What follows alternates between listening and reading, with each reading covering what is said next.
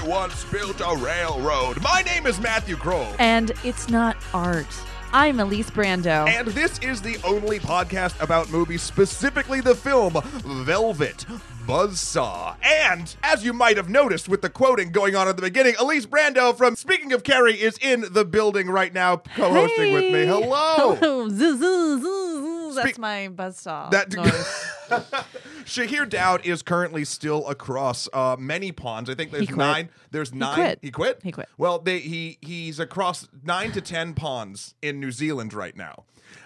So I figured, why not have one of the two co-hosts from our sister podcast, Speaking of Carrie, the Sex and the City podcast, done by for all of the lovely fans of that show. And I thought I'd invite you on to talk about a film I thought that you would have a lot in common with, but I will say you don't.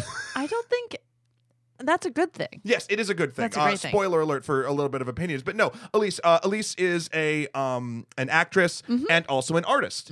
So I figured, okay, I was like, this would be. Listen, you've been in films, you've been in TV, and you also do really, really good art. So I was like, this all makes sense for what I assumed Velvet Buzzsaw was. Now, granted, none of your paintings have come alive in mediocre ways to murder people. Only fabulous ways. Only amazing, fabulous ways. Only sexy ways. So I wanted to have you sort of on this show to talk about this film because I was excited about this movie. Can I tell you something? Have you seen other Netflix trailers? Yes. Do you think they'd give you too much? Oh, 100%. So this trailer, okay. when we were we stopped watching this trailer because I was like, wait, we're going to see the whole movie basically. Exactly. A Cliff Note version. So I had seen the movie before, and we won't spoil anything too far in advance yet, but there's the whole movie's rotten. There's right? a lot of deaths. There's a lot of deaths, and one or two of them is spoiled in the trailer, and I stopped those deaths before you saw them when I showed it to you. Well, thank God. The trailer itself for this film, if you haven't watched it, go watch it right now. And then do nothing else. And then, Elise's opinion is jumping the shark here. But Sorry. So the trailer actually sold me, and then me too. And then when you're too. like, oh yeah, let's do this. Let's talk about this. This looked like it was like gonna be there's some fun. Maybe not complete perfection, but like, oh, okay. Yeah. And the really interesting part of it was I knew that Shahir probably wouldn't want to do this move. Maybe he would. I hate speaking for him, but I was excited that you were excited. And now I feel kind of bad.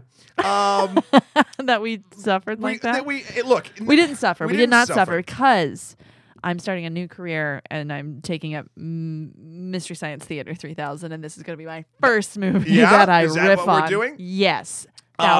What you should do, you should watch this movie high or with friends, and then try your luck at riffing, because this is your jungle gym to get those muscles. This is your training wheels? This is the movie to train on. Wow. Well, we will get more into depth about that. But before we do, I sound like such a jerk. Well, we're gonna.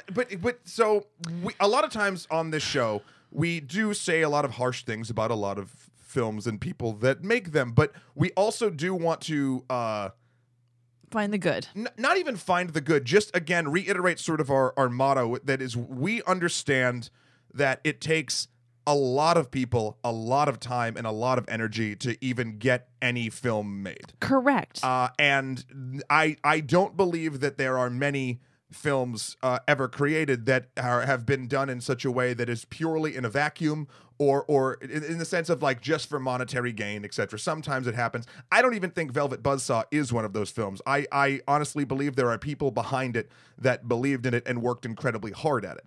We will discuss the problems that it has, but I just want to say that straight up top because it's going to get dicey. Yeah, I got to work on my buzzsaw sound effects. Will you teach me, Matt Kroll? See, I knew it. And then if it starts grinding into your neck, it's That's also you drowning and getting electrocuted at the same time. Listen, I have many talents. Two birds, one stone. But before we get into the mixed bag, I'll say, that was Velvet Buzzsaw, let's talk a little bit about some current events mixed baggage. Another mixed bag. Yes. Ladies and gentlemen, and I don't want to go too deep, but I do want your opinions on this, Elise. Okay. Oscars just happened. It sure did. Oscars happened the last Super Sunday Bowl night, of my life. and I know Shahir will be dying to talk about what happened. Oh, but I'm here first. But you are he here died first. across the pond. He's fine. He's fine. He didn't buy any of D's Nuts painting. Oh, you're gonna know what that means later, but you don't now. But D's Nuts is one of the many Mystery Science Theater jokes that you will put into. God, I hope Jake Gyllenhaal listens to this. He listens every week. Thank God. Jake, hello. Jake, you need to take a lap. But Okay. hold on. All right. Oscars. Hot takes from Elise Brando. What did you think of the 2019 Academy Awards? Oh man, what did I think? Oh God, that's such a broad question. I thought they did fine without a host. I agree. Let's go positives, right? Yeah. I thought the stage looked like a pretty pink wig it was wearing. Sure. That was pretty cute. Looked like it was from Hairspray. I thought I did not read a lot of articles about it. Actually, I read none. I read headlines about people being very scathing about it. Mm-hmm. But let's go back to good. The host thing. I honestly think it made every presenter kind of buck up a little bit more and like kind of take ownership over the moment, I guess, is what I want to say. Yeah, I was into that. So the no host thing, I am now 100% on board for. It makes it a little bit more of like what's going to happen, but also everyone's like gets a chance to have a funny. Yeah. Well, and like, and it's not going to be like overshadowed by like the host commenting on your presenting later. The thing about the host is it is sort of the time killer. If they're looking for a shorter show, which I mean, again, I go back to the Who is the Oscars for? I like that. The problem is no one's ever watched something that they were really enjoying and were like, this is too long. Like it's just sort of like, ugh. But that cuts down on the time if they're worried about that. If they think audience retention, if they don't have enough trust in their show to keep audience retention, then sure, that's a great thing. It did move fast. It gave more agency, like you said, to the presenters themselves. Mm-hmm. I thought, and the audience had no idea what was going to be next, which is kind of nice. Which is very nice. And then you have Julia Roberts at the end, kind of doing the real awkward quick end wrap up and yada yada yada. Yeah, pink. Everyone was pink and pretty. What do you think? I mean, highlights for me was Dana Carvey and Mike Myers. I thought that was very fun. Though I did lose power in the cabin that we were at very briefly due to the high winds at that moment, so I didn't get to see the whole thing. I didn't actually get to hear the Dana Carvey thing. Someone was talking over it. Oh my God. It was never meant to be. I loved Olivia's Best Actress speech. Oh, it was awesome. Yeah, it was so nice. It was very good. I liked a lot, most women that have ever won in one season. So that's a fun fact. Yeah. That's fun. What else? All the acceptance speeches were lovely except for the last one. Well, I mean, we're going to get to the sort of the elephant in... the musical guests were great. I really loved... Queen opened up. It wasn't really a montage. It was just two songs. Yeah. Adam Lambert's so glam rock, and I've seen him in concert with Queen, and that was nice. I have strong opinions about that film, but as a show and Queen doing what they do, good job. Yeah. Very good. Black Panther cleaned up a bunch of stuff. Production design. Her speech was lovely.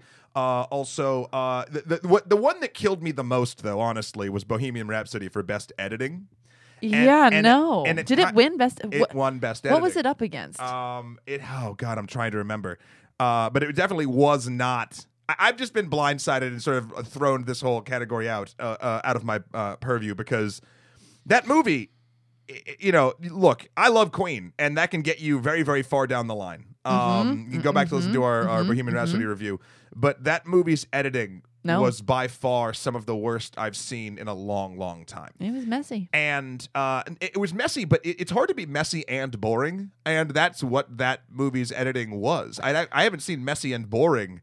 I don't know if it was boring, but the in the room, like with the producers, all of those scenes, which were like 5,000 years long, were like, what are we doing right now? What's happening? What did it do? And then, of course, the elephant in the room being Green Book winning Best Picture. Did you talk about Green Book? We did. Okay. So we've reviewed every film that was nominated for Best Picture. Good for you. Yeah, I guess. What would have your pick been? I mean, I wanted Black Panther to win. I think if you take into account, we talked about this before, so I won't to reiterate too much, but if you take into account both the quality of the film and the cultural impact the film had and the meaning for the film behind the most amount of people, I would say that qualifies as a best picture of the year. I do think the Oscars are very political, and then yes. Yeah, and they're also, the median age is, 62 to 66 or something like that? And you're voting White for your men. friends, though, yeah. man. Well, They're you're voting for familiar things. Like, Green Book is a film that I feel like would have won. I mean, it has. I mean, Driving Miss Daisy won beat out Spike Lee, but it feels like a film that would have won 15, 20 years ago. It felt like it was filmed 15 or 20 years ago. I'll tell you that right now. And again, the thing is, I sound like such a jerk. Well, oh God, I love those two actors with all my heart, and they lit up every time they were on screen. Ursula and Vigo. Yeah, they no. Again, it takes a village, and you can't just shit on one person in that village when talking about the downfalls of the entire village. It just felt very like pre 9/11. Sure, but also, I mean, I've said this before. I don't think I might have said it on the podcast, and you can go back and listen to our Green Book episode. But it was a film that tried to make white people feel okay about racism or feel better about racism. Mm-hmm. And there have been films like that before, but it didn't, like, I was, even when we did Green Book, I was trying to posit positives from it, so we didn't just purely just be like, because when I watched it, I was like, this is fine. Again, the quality of the film itself, like just the if you watched it in a vacuum, it's like a 6 out of 10 for me. But you can't watch something like that in a vacuum. And that's a huge issue. And there were multiple films, I think, honestly, other than this was sort of an interesting. I think Into the Spider-Verse should have won for both. I mean, Into the Spider-Verse was one of my absolute favorites. No, The Favorite was great. The Favorite was wonderful. The Favorite was really fucking good. Yeah. What was wrong with The Favorite? Was that your pick for Best Picture? I think so. So I saw Black Panther. I saw Green Book. I saw Bohemian Rhapsody. I saw Vice. I saw The Favorite.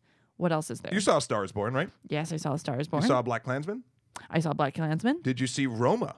I did not see Roma. So you only were missing Roma. Which did really, really well. Roma, yeah. I mean, Alfonso Cuarón did work and got awarded for it. I think so. Shahir wanted Roma to win Best Picture. I think outside of Black Panther on that list, I would have personally gone with The Favorite, but Roma was sort of right up there too.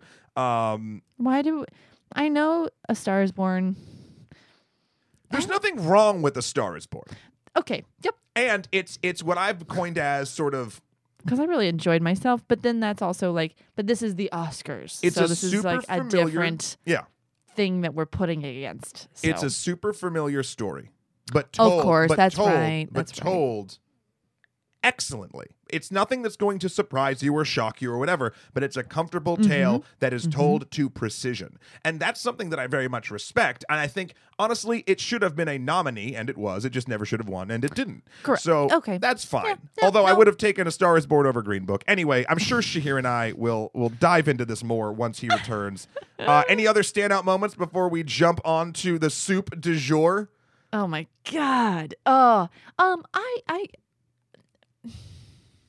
It's so much now. I used to be like it was my Super Bowl for a long time as an actor, and it's just it's I don't know. I guess the SAG afterwards are now my Super Bowl. That's what I want to say. Yeah, and also Golden Globes, because television's gotten so good that this is kind of like, is this even necessary? It doesn't have the weight anymore, and they don't know what they're doing, because the production of television and the stories in TV are good. Yeah, I mean, they've definitely climbed to equal in certain retrospects. The interesting thing is, going back to the question of who the Oscars for, like you just said, they don't quite know. And if I'm looking, if it's supposed to be like to award the best in craft, that's still tainted by both the politics and the pomp and circumstance and the presentation that they're focusing on. So I don't actually think it actually, in a weird way, because they've wavered so much, it has given more credence and more importance to SAG-AFTRA and to Golden Globes. Mm-hmm. And also, SAG-AFTRA, the actors are voting on the actors. You don't get a bunch of you don't get a committee voting who have never been behind a camera, or have never been a director, or who have never been an actor. Right.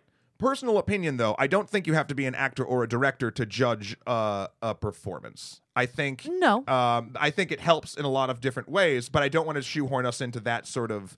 Do I think that the Academy is the best people to be judging what is the best? Absolutely not. I think you need fresh blood, so to speak, across all of the production aspects of I really just film and think it's like telling people where to move their money to the next project and what production house. Yeah. It's like, oh, this is an Academy person, so now if you this person's going to have this kind of clout. But now I don't even think that like if you've won an Academy Award, it usually bites you in the ass as an actor. How so? People don't work much. Some people do not work a lot after they get an Academy Award. Halle Berry, you don't see like it just like Adrian Brody, like they get these. You see there is some pattern to you get the big award and then not all the time. No, not but all the you're time. 100%. You might have struck onto something there because there is, in any profession or endeavor, there is, whether it's real or not, a hypothetical end game. And the Oscars for a long, long time for filmmaking. I mean, it is considered in many circles the end game. You get an Oscar, and of course, that doesn't mean that you have to retire, but it might take out of certain people or the way people are handled. Like they've made it, and then like, what do you do? Like, and they lived happily ever after, and you're like, but I'm 37. Like, And then like, but yeah, let's say like you win an Oscar and you're and then you want to go do like an indie something. I don't know if your team's going to go let you do that indie thing. Like do you know what I mean? Like it might close doors on certain markets. It does depend, I think, on the. I mean, this is the dumbest thing I'll say all day, but it depends on the quality of your team and how much people that you've entrusted with you Sure, trust. everyone can make a bad decision. Yeah, no one's. But also, like, you know, if how you want your team as an actor to handle your image and your quote brand. You ultimately have say over that, and you ultimately have say over how much day-to-day say you have in that, which actually might be a great transition into the film we'll be discussing today. How did all of these people end up in this film that we just watched 30 minutes ago? If you have any answers, lovely, lovely listeners, you can email us in at onlymoviepodcast@gmail.com or tweet at us at onlymoviepod. We would love to hear your Oscar thoughts first and foremost. In fact, if you send them in now, by the time we're back and she hears sort of back to life. We've resurrected him through the stylings of art. Maybe we pull his arm out of a giant reflective sphere and he's okay. Then we could discuss both your thoughts and his when he returns. So give us all of your stuff there. Also, please, iTunes stars. We know how valuable those are. I love stars. Listen, and please give us as many as you can. I love getting them. I love giving them 5 of them at a time. Right. That's my favorite. Good. Yes. But one thing, I feel like we've done 9 transitions now at this point, but one thing that won't be getting 5 stars is Velvet Buzzsaw. And the moral is tattoos are art. Well, they are, but that's not what I would consider the moral. Cats are a great. People's feelings for cats is a great. Gets things moving. It's a narrative motivator, is what you're talking about. Yes. I mean, that was the most human thing I'd seen in this film was when cats led people to do things. What else was human? Nancy. What was the actress's name? Natalia Dyer. Natalia Dyer. It was super fun. The realest thing. I enjoyed the hell out of seeing her in something else. I've run into her in real life. What? I told you that. That's right. I was at an escape room, an 80s themed escape room. Not a room, but a room. All right, let's not talk about New England for just 2 frickin' seconds, Midwest. I'm Virginia. I'm down south. Down we say south. room. Room? We gonna get a room at the Hotel 8 by Waffle House. Whoa, a pocket card, Harvard Yard, and pay the guy a quarter. All right. But I ran into her at a 80s themed 80s themed escape room, and I was about to go up to her. I was like, oh, I think I've worked with this. I didn't recognize her from Stranger Things, but it was one of those moments when you work in entertainment stuff. I was like, oh, maybe she was an MTV person or something. So I was about to walk up to her, and someone swiped me aside and was like, oh my God, do you see who that is? And I was like, oh yeah, were they at MTV? They're like, no, that's Nancy from Stranger Things. And I was like, oh. I was about to be like, oh, hi. She was like waiting for her friends or something. It was very weird and fun. Oh, that's cute. You're cute. It was a nice moment. I love that moment. But the director of the film that we are discussing right now, which actually I should do the IMDb thing for. I think. Hey, you know that thing that Shahir makes you do? Yeah. You should do that. I'm gonna do it. Do it right now. I'm doing it right now. Because people don't know what the Can I cuss on this? Hey, yeah, you can cuss on this. Piss. Yeah, baby. That was a little bit derailed, but we're just going to read what IMDb says Velvet Buzzsaw is about. Here we go. After a series of paintings by an unknown artist are discovered, a supernatural force enacts revenge on those who have allowed their greed to get in the way of art. I mean, that's not what it's about. It's not. That's not what it's. I mean, I have this thing when it's a little bit misleading. Like you could interpret the film that way, but that would require a resolution of some kind, and it doesn't really have one. Oh my god, this movie is so god.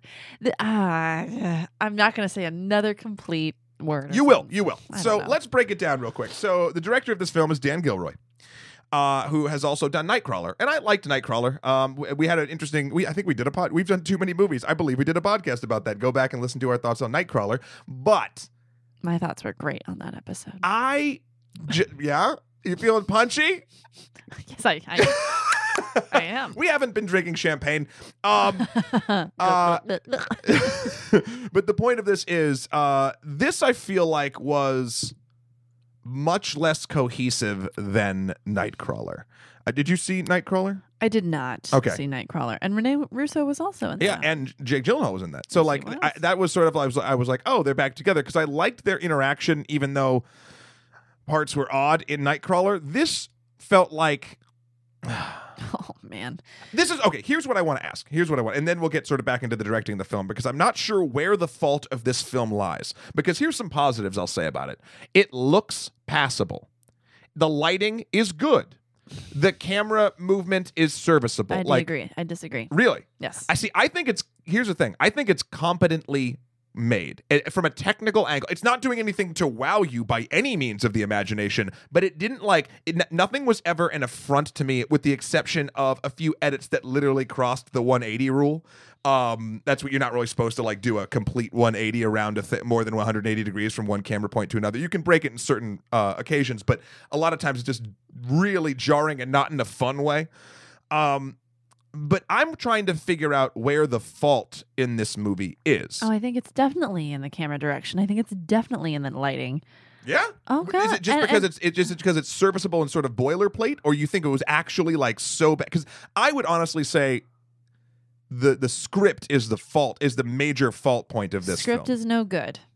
Some of the acting is no good. And I think the acting looks worse than it is because of how it's filmed, the music behind everything, and the lighting. Let's break it down piece by piece, though. Okay.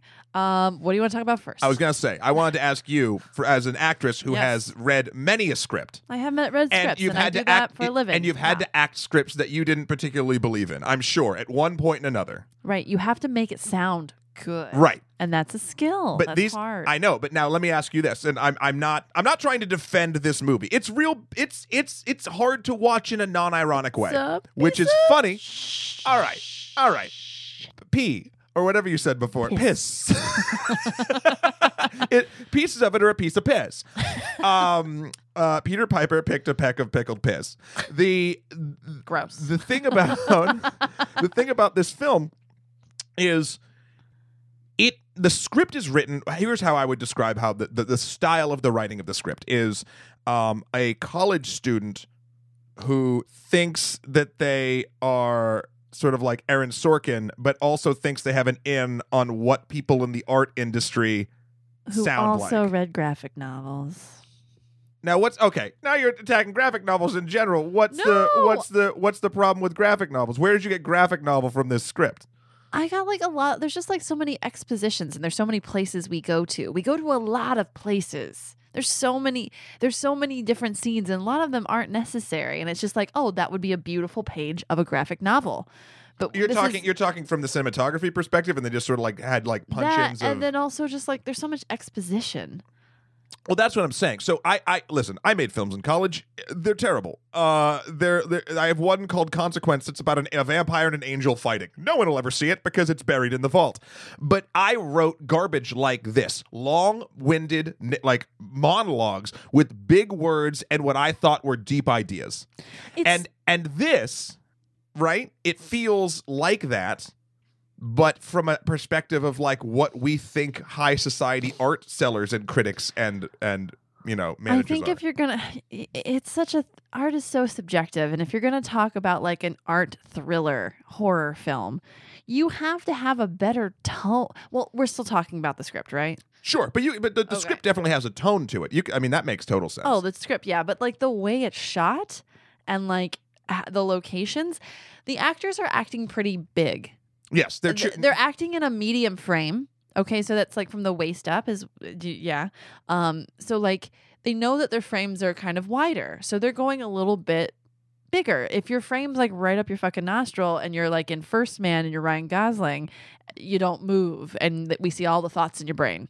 But like also with them, the camera moves around a lot, and so it just looks garbled. It looks like dumb. Like, why does the camera have to move with those angles? There's no purpose for that. It doesn't like punch in on certain things for the audience to pick up on. It's just, it didn't know that like you need the lighting and the acting and the directing and the script to all work together. Oh, I mean, all of the groupings and the teams that you just described feel completely disparate from one another. Correct. I guess I just didn't have here's the interesting thing, I guess I didn't have a problem with the camera work, the cinematography, the lighting, etc., the locations, because... But then keep your characters more still. Well, see, that's the thing. That falls into more directions for me. Like, I think I don't know the DP's name off the top of my head. They must have gotten into some fights. Well, I feel like the director and the DP might have, or it could have been. Maybe Mr. Gilroy is sort of the director, and I have no idea. But actually, Nightcrawler had some good shots to it, so maybe he just had maybe it's the same DP. But it felt to me like it was directed. Well, it was a writer-director, right? So there's something that can backfire. Oh boy. That can backfire on occasion. I don't know. No, because I find that a lot of my best work comes from collaboration as opposed to just me being in control of everything. Because I think we can all be guilty of loving the smell of our own farts from time to time. Like, it gets to the point where you're like, right? Like, you have an idea and you're like, no, this is great. And people are like, well, what about this? And you're like, no, this is great. And you're like, oh, all right.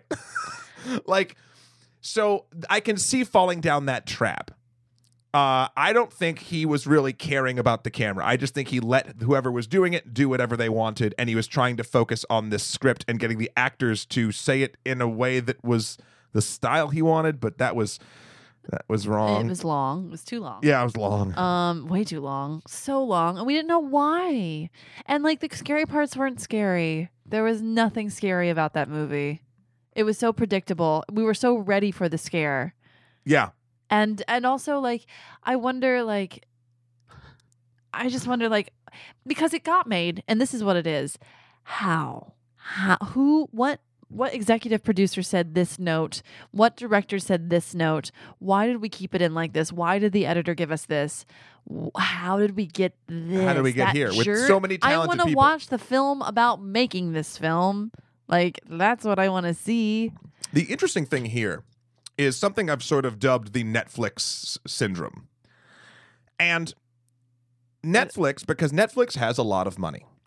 And they paid no taxes, I think. I don't know. I don't know about that. I know Amazon didn't. I don't know about Netflix. I don't think Netflix paid any taxes. But here's billions of dollars. But so they have billions of dollars to spend on creating media, right? Uh-huh. And they also are of the narrative, and we've seen it throughout all the different things that they've greenlit, television shows, films, etc. Sometimes you get like a Roma, and other times you get the Cloverfield paradox. Like, they don't care honestly about quality as much as quantity, and that's it's a valid business model. But I think that what they do is they find people that have had previous successful projects, or at least that are attached to previous successful projects, right? Like Nightcrawler. Yep. then they'll be like, oh, the director and writer of Nightcrawler wants to do a movie for us, and he can bring us Jake Gyllenhaal and Rene Russo? Fuck yeah. And they let them go and do whatever they want. Sometimes, like in a case like Roma, Alfonso Cuarón comes in, and it's a fucking because he has this mastery of the craft, and it's rock and roll. But we don't know who, say on Nightcrawler, for instance, was the one to turn everything around to make it sort of better. It was definitely a team effort, as all films are. So sometimes you get people because just money is enough anywhere, and they're like, yeah, come make this movie for however much money it cost. And they don't check in as long as it's just there, and they just want the names attached to the thing. We have a lot of that on Netflix, and I don't think it's bad to do that, but I think it's an explanation of how this got made. I think it intensifies the badness of how many good actors are in it and how bad it is. If it was some people that were not recognizable by the masses, I wonder if it would be like we'd be more forgiving or something.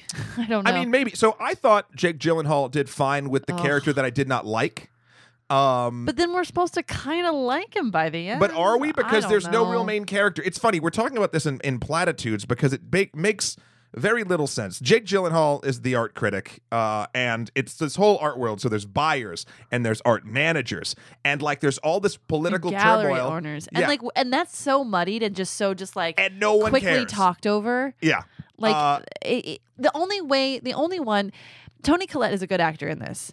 Jake Gyllenhaal is just eccentric, but but why? Is that because of the writing? I don't like what he's doing, and he's bisexual. He's a bisexual character. Is that? Oh wow, he's bisexual. Like I think it's great to have bisexual characters in things, but I just but maybe I don't know. Maybe that was I don't know. What were your thoughts on him being a bisexual character? I actually, you know why I liked it was because it wasn't a thing. I will agree. It was not fetishized, nor was it the point. It was just like, oh yeah, people are different, and some people are bisexual. This character happens to be bisexual. I agree. The sexuality never sort of played. I just wanted him to be a good person and bisexual. Well, I mean, he was. No one in this movie is a good person except for Nancy. Her name's Coco in the movie, and I was like, oh, really? Yeah, it always came up on the phone, Coco. Why not? She's from Illinois or whatever. D's nuts. So the reason... So guys, the evil that they're all fighting is a psychotic man, bad childhood, painted in blood, had science experiments done on him. Oh my fucking God.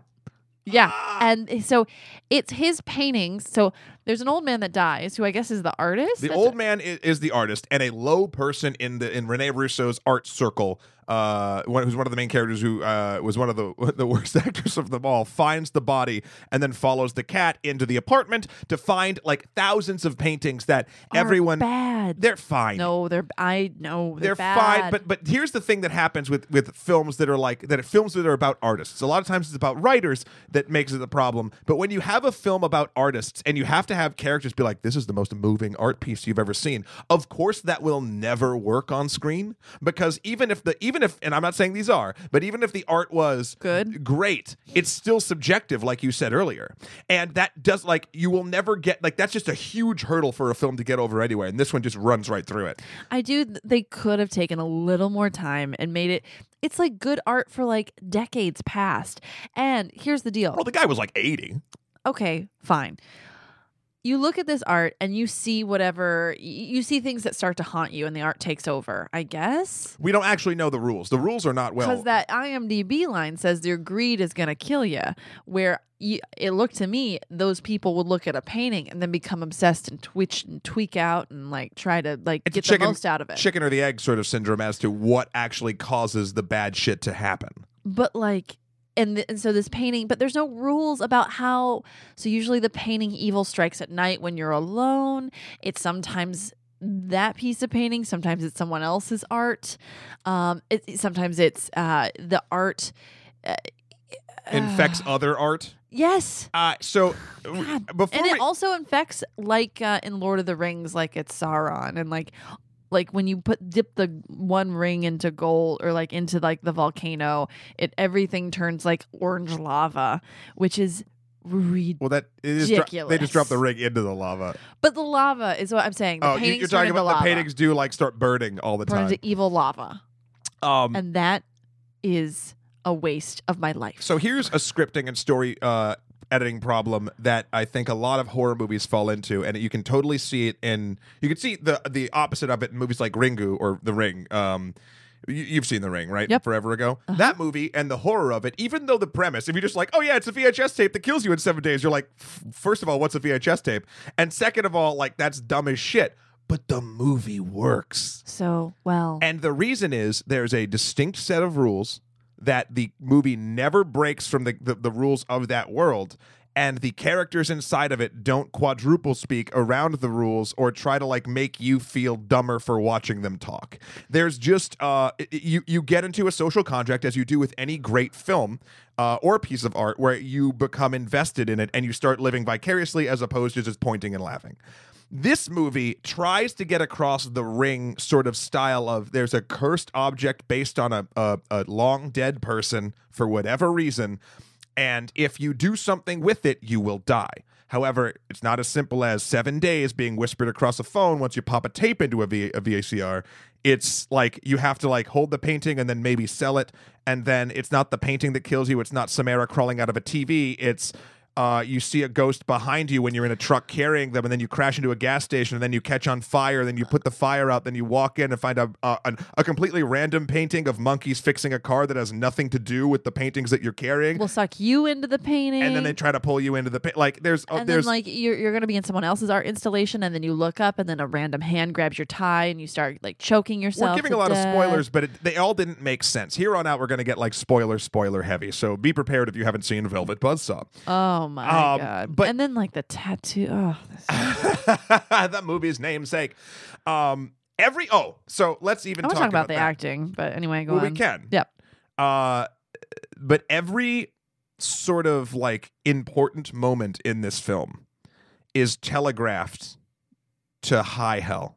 Yeah. In the beginning, we find out that Rene Russo, who is now an art critic, they have an art gallery curator and an art manager, an artist manager. Yeah. You know, one of those things. She used to be in a punk band called Velvet Buzzsaw. And you find out about that sort of like, it's one of those things that happens in movies where you're like, oh, that's a random conversation that has nothing to do with anything, but I'm sure is important, so we'll come back later. But she has another tattoo on her arm that we have to look at a lot. She has a lot of tattoos because she used to be very punk, is sort of the and thing. It was like, art is nothing in 1986 or something on her wrist. Yeah. So we'll come back to that. So with this, eventually the characters find out or figure out. Jake Gyllenhaal's character figures out that it's actually, he thinks anyway, he posits that the art is what's cursed, and anyone who sort of makes money off it is in trouble. But we never learned that from anyone. There's like 3 third-tier characters in this movie that are like private investigators for people, or like all this other stuff that try to find out like about the old man to figure out what's, at first it's like, people are arguing over the legality of selling his paintings. Yeah. But then there's one thing where it's like, he was abused, and his father, he burnt him to death slowly because he abused him as a kid. And then he went to a mental institution. Yeah, that's pretty terrible. Oh, and then they did experiments on him, like in this throwaway line. Like he was in a mental institution where they did experiments for 20 years, and then he came out and painted these things. Criminal Minds has better montage flashbacks. But also, there's two main. On. Not only is this structurally shit, it's doing something that I really fucking hate in movies. Lots of movies handle mental health issues correctly, and lots of them don't. But this one doesn't even. It goes above and beyond the shitboxness that it actually even, because it doesn't even discuss mental illness at all. It just literally uses the fucking trope of mental hospitals being terrifying places that do horrible human experiments on people. It's just so just like a caricature. And it plays into the narrative, and I really hate this about media in general. Of course, there are hospitals and things that have done horrible things to people across history, but like the narrative in media about mental health establishments is like, oh, they're going to fuck you up worse than you are. Like that's really what has been in most film Yeah, these they days. always go to like electrotherapy because, And- I mean, we thought at the time that that was a good idea. Right, but mental health facilities these days, if you pick and choose the right one, like any hospital or any business you go to, are not all nightmare factories. And things like this help perpetuate. If you are feeling like you have that you need assistance with your mental state, when all media is doing is telling you, oh no, fucking mental facilities are fucking they'll hurt you worse. Like, you're not gonna go and get it. And that's just a personal pet peeve of mine. It sets you up. It sets the public persona of mental health facilities as like a negative. And so when a movie like this uses that as a crutch, and it wasn't even necessary. He could have just been an abused guy that burnt his father to death and then figured out a way to cause vengeance in paintings. Like, that would have made just as much sense. Gosh, this was so bad. It's such a bad movie, guys. I'm sorry. I want to like review something good. Who was good? Nancy from Stranger Things was good. Yep. Toni Collette was good. Everyone chewed scenery, but she chewed it, and you could tell she was having fun with the meal. Well, not only that, a lot of times when Rene Russo would talk, I'd be like, yeah, okay. There was a lot of names. There was a lot of deals. There was a lot of like negotiations. All of which was completely tertiary. And then you would talk to like, what's his name? Who's in like Game Night? Who's also in Maniac? The guy with the earbuds. The guy that got killed by the monkey. Killed by the monkeys. The things he said were like kind of just a little too eccentric and like just a little over the top. John Malkovich, you believed wholeheartedly, of course. Jake Gyllenhaal, I was just like, But okay, back to my point. Rene Russo just was a mean like art dealer who played dirty. But I have no fucking clue what she's talking about. But then when Toni Collette talked about art and like trying to like negotiate and dig in and like have perspective and get what she wants, it was so much clearer. And Yeah. when my acting classes and like when I train or when I watch acting or when I'm acting with someone and you get these Law and Order scenes or you get like, I don't spend 24/7 in a courtroom. I don't know what that is, but I have to go audition for Law and Order and I have to fucking figure it out. Right. When I start to understand it and I'm doing a good job of like telling the story that needs to be told, you'll have people in the room where like before they didn't know, then you tell it with the adjustments and you're doing a good job. Then they're like, oh, I know what's happening now. It makes I total know sense. what's happening now when she would say anything. And then there was the one guy with glasses. The one guy. Oh, who you hated him. I hated him, one, because what a terrible choice to put him in those glasses because we can't see his eyes. This is a character that is sort of the foil to Rene Russo in a way, another art manager / gallery owner / We don't dealer. fucking know. We don't know. All of them hired Nancy from Stranger Things, though, and Nancy found a dead body in every one of their galleries. But continued to work for them. After the first dead body, she just kept going. But this guy wears these glasses. The wardrobe was pretty spectacular, and honestly, you would watch the movie for the wardrobe. The wardrobe was so chic and sexy and weird and avant-garde and like well done. You just said a nice thing. I did. I like the wardrobe. I want to wear those things that they wore. But also the guy from Hamilton was good. He was very grounded. He was pretty good. He He was was the only one very that felt like a grounded. person. He felt like a person. But this guy with the glasses, you could not see his eyes. And he always turned away from the camera. He never opened his body to the camera. You'll notice that is a good example of people who are open to the camera to catch how they're telling the story and someone who's not. He also had this scene with Nancy. I feel bad. What's her name?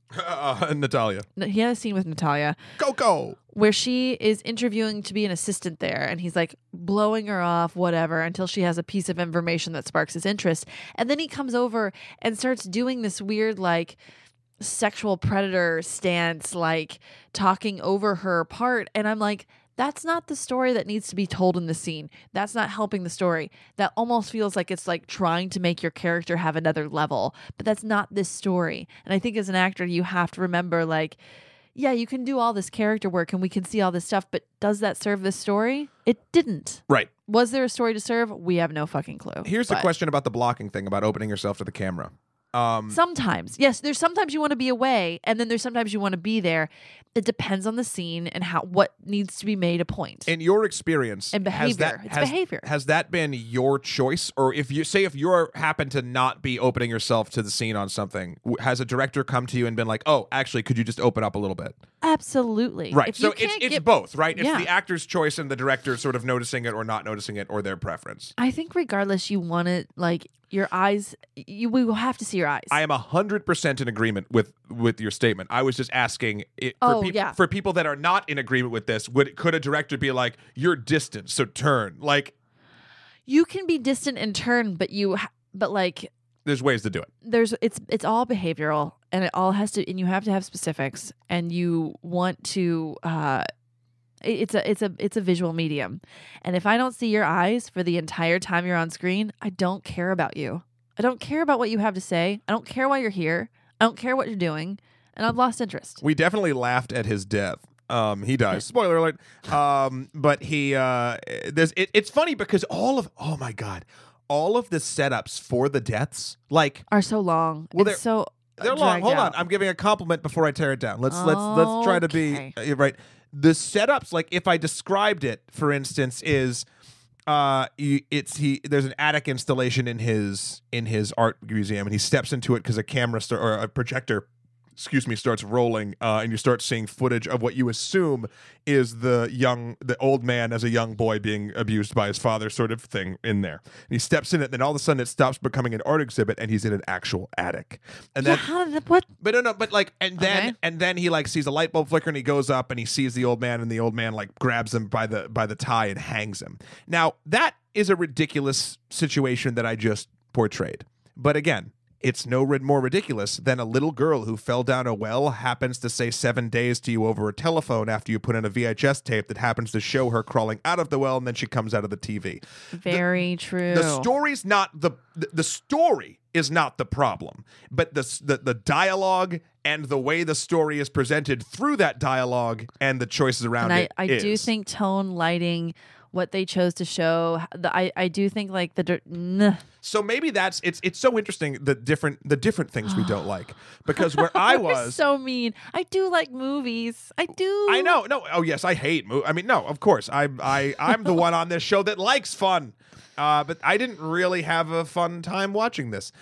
But like, it's funny because I didn't think about fun this. To make fun of it. My God, I didn't think about this until we just sort of started talking about The Ring, because it's a ridiculous premise. And I think what elevates ridiculous premises to being something we can accept is all of the stuff that you said bothered you more than it actually initially bothered me.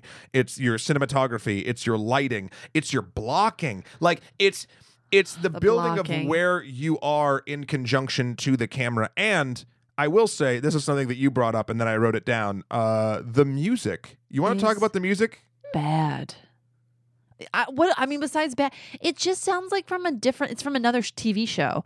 And I wonder, like, if you took the music out of it and you watch Jake Gyllenhaal, like, dissect a piece of art and get into it, I might be more compelled. The music really does not do it any service. It was a combination. There was some harp, there was some other things, but like there was even a part where after a fade to black or a cut, there was like a what are those called? No, it was like a there's a glissando is the word. It was like when you strum a harp at the end of a thing, and I was like, "What the fuck are we?" I actually wrote that point in my notes. I was like, "The music is fucking clown shoes." It is, and it really just takes you out of it, like completely. There's no question. We're so mean. But man, it was bad. You know what? It was mean to me. It was mean to me first and made me watch it for 2 hours. So I wanted to really like this movie. It was something. You were excited. And it was something that I don't want to say I should have known better. The only reason I say that is because we're doing this a little bit late in the game. It was released a few weeks ago, and there was really no fanfare or conversation about it. They probably wanted to hide this in the shuffle as fast as I think possible. It has a 63 critics on Rotten Tomatoes and a 32 audience. It's not doing great. Not that those things should matter. 63, that's so high. It's middling. But that's the thing. Like, I think you have to measure not only like quality of film, but like star power behind it. We have John Malkovich, Jake Gyllenhaal, Rene Russo, Toni Collette. Like these are powerhouse actors. Yeah. And due to the Netflix effect, we're in what I would consider, I don't know, a fairly subpar Okay, film. so the lead actress is what? Oh God, she was in Blitz with what's his name? Jason Statham. She was in Nocturnal Animals. She was in Sherlock. I mean, she's done stuff. But not a lot of stuff. And she was, guys, I'm sorry, she wasn't good. I mean, you have no. But you know what? This could have been direction. This could have been direction. It could have been direction. And I don't just want to say someone that's like, oh, this is bad. I honestly think it's a combination of direction, script, choice from the actor. Whenever she was on screen, other than when she followed the cat, she never seemed human to me. And at first I was trying to make excuses, right? I was trying to make like, oh, like maybe she saw the paintings and now she's acting a little crazy. But that's not what we were presented with. She just made the choices to start acting crazy about the art. Acting like she was like coked out or something. Yeah. It was weird. She had like these twitches. And then like, I want to talk about something I really liked. It's the star of the movie, in my opinion, is Hobo Man. Of course you do, because it looks like it's a robot and it's a man. It's Iron Man, but horrified. All right, no. It has nothing to do with comic books whatsoever. In fact, I don't know where your graphic novel stuff is coming from. I think Hobo Man is an art installation that they're walking through. There's a graphic novel about Hobo Man. If there is, I haven't read it. You I'm just being a dick. You're just being a piss. There's an art installation that Jake Gyllenhaal and company are sort of like looking at, and also, it's like the art installation. I don't know if it's all supposed to take place in Miami and LA, and in Miami there is the festival. It also skips Basel. back and forth with ease. Yes, Art Basel, and it looks like just an expo for art, which is you said it was the Javits Center. It looks like the Javits Center, and it's like an expo for HP printers. It doesn't look like an art, but maybe that's, I don't know. When I saw all my like Instagram stories from art festivals in Miami, they did not look like that. So that was interesting. But Elise, we're talking about Hobo Man. So Hobo Man was the face of Saw. Hobo Man was this art installation that was like literally like an animatronic robot that said the thing. It was one of my quotes before, but like just moved around. It was sort of like trying to be, I guess, a parody commentary on homelessness. And when the movie had the very few moments that it did, because honestly, the movie is mocking the art industry. And the movie is, in its own weird way, punishing the art industry. There's very few times in this film where I thought they got the critique correct. And Hobo Man and all of the sequences, as dumb as it sounds, I actually thought the critique of the art community and what is considered art, and then like what they sort of turn into, and they say it's about a human experience, but it's actually about dollars. It all sort of culminated for me in the Hobo Man exhibit. Okay. The rest of it all felt like, word vomit and fluff that they were trying to get around to sort of like sound arty. But this was something that I actually was like, oh, this is an actual meta commentary by the filmmakers.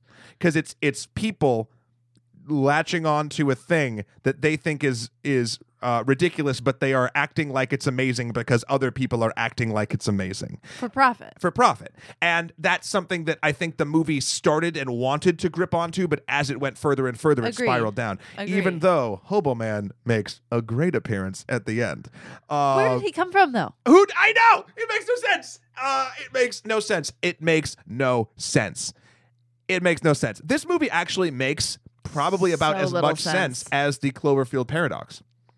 What was Cloverfield Paradox? It was the third movie in the Cloverfield anthology that Netflix bought because 10 Cloverfield Lane was great. 10 Cloverfield Lane was great, but they bought it from I forget whatever studio because they knew it wasn't going to make money, so they bought it for like $10 million, and they made a Super Bowl ad for it a couple years ago. Right. And then they made something like $12 million, and they're like, we did it, even though it's shit.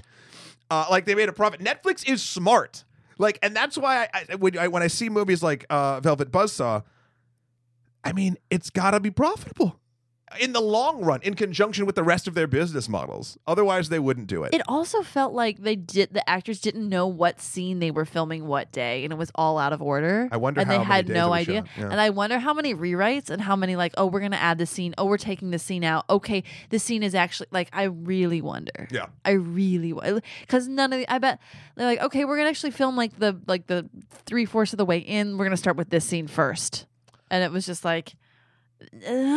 Yeah, it was a confusing mess, and so final thoughts as we're closing out Cats here. were in it. Two Cats were in it. And I would follow them till the end of time. One was a Sphinx cat that was adorable.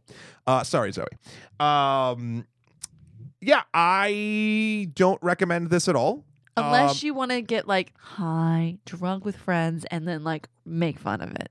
Then it's a blast. And it's making fun of it that is made in a sort of and again, I won't say an effective way, but a competent way. I would never call the filmmaking techniques are low, but still like it looks better than a college movie. And that's not a high bar I'm setting, but like it looks like a movie.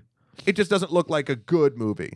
I don't want to like. I hate when people that talk about films like it's shit, all of it's shit, nothing's good. It's like no, it's just not. It's fine. It's a wasted potential of a cool premise, as we've seen time and time again. What would make it better? What are the 3 things that would make it better? Just 3 things. You only get Characters 3. that talked like humans. Oh. Learning set and lighting design for ridiculous situations, a la The Ring, and implementing them. Yeah, having a tone. I wanted this. This had no tone consistently. Yes, if you're going to comment on the art scene and the monstrosity that it is, and how hypocritical it is, and how much of a scam it is, you have to be an art piece too, and you have to do it through a certain artistic lens. Yeah. Like, let's really paint a world. Like Amelie paint a world, or like let's have like it's all black and white, it's all sepia tone, it's all film noir. Just some angle. This could have been a rom-com. Some of the lighting. This could have been like a bad Saw movie. This could have been like nocturnal animals, like sexy. I'm in the bedroom, but then a hand grabs me from the painting. Like it was. Yeah. Yeah. But it wasn't. I need that. Well, and the third, because like The Ring is dark. It's always foggy.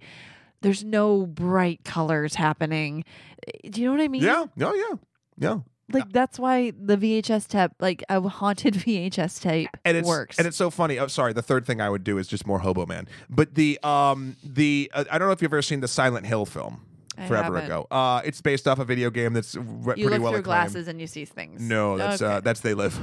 Okay. But the Silent Hill is the same tone as The Ring, but like campy and B-movie. But it sticks with it, and in my opinion is still effective because it chooses a tone and runs with it. This one just didn't. So don't watch it if you don't. Again, as Leslie said, like you can choose it and watch it with your friends and do some Mystery Science Theater training, and you might have a good time. Yeah, we had an okay time. We sat there. We laughed a lot sometimes. We were having a day before this recording, and both of us having difficulties in various aspects of our lives. And this was, I'm not going to say the perfect film to watch when that happened because it didn't make us necessarily feel good, but it was good to chat through. It made me feel good I wasn't a part of the movie. Wow. Ladies and gentlemen, this has been the only podcast about the film Velvet Buzzsaw. Elise, thank you so much You're for never coming. having me on again. And filling. No, I'm going to bring you on for something more positive because you get dark. I'm sorry. When you are not filling in for my favorite New Zealander's shoes, where can folks find you? Oh my gosh. I'm going to get so many mean DMs. You can find me on Instagram, Elise Brando, just at Elise Brando, all lowercase. Yeah, I'll be on a TV show on Comedy Central coming up. I have my podcast, Speaking of Carrie. Yes. You can find me on NBC Sports, acting with Daryl Hammond from SNL. Nice. On a series called Draftsville. Very funny. Very fun. There's 2 seasons of that, and I'll hopefully another TV show soon. We'll see. Yes. So yeah. Good deal. And you, of course, can find me and my life and works at MatthewKroll.com, MatthewKroll.com. Over there. Also, Skeletor, the number 4, PREZ on Instagram, or Emperor MSK on Twitter. Also, you can check out some of my work with the glorious team over at Extra Credits. We just hit 2 million subs on that beast. What? So check that out on YouTube. We have a lot of good stuff coming out. And also, I'll just plug Shahir. You can also see Shahir's work at ShahirDowd.com, where you can find much more intelligent discourse on film than either of us could ever offer. Fair. I mean, it's funny. Elise looked really upset for a second. Then we both sort of were like, No. mean, yeah. Look, there were some good things that happened today. The last scene, if you watch anything, just watch the credits. We're not going to tell you what Don't happens. spoil it, but John Malkovich is a treasure. That's all I'm saying. Just the credits, honestly, almost like redeem the whole movie. And John Malkovich is in it. Yes. So there's that. Anyway, thank you so much for listening. Please check us out or send us in your thoughts about Velvet Buzzsaw at onlymoviepodcast@gmail.com or add us at onlymoviepod on Twitter. Also, drop those stars on iTunes. You know, that would be nice. And next week, you know what? I'm promising next week something more positive. Oh. Because I don't want to be the show that always poops on stuff. No, that pisses on things as we and we had to do this. Sometimes you have to put your foot down, even when it's for something that you love. Is that art? I don't know. That was a bag of trash. No, that's actually what happened in the film. Show. It was a bag in the of trash. film. Someone thinks it's art. It's art, and John Malkovich goes, like, "That's not art. That's a bag of trash." Let's end with that. Bye, everybody. Bye.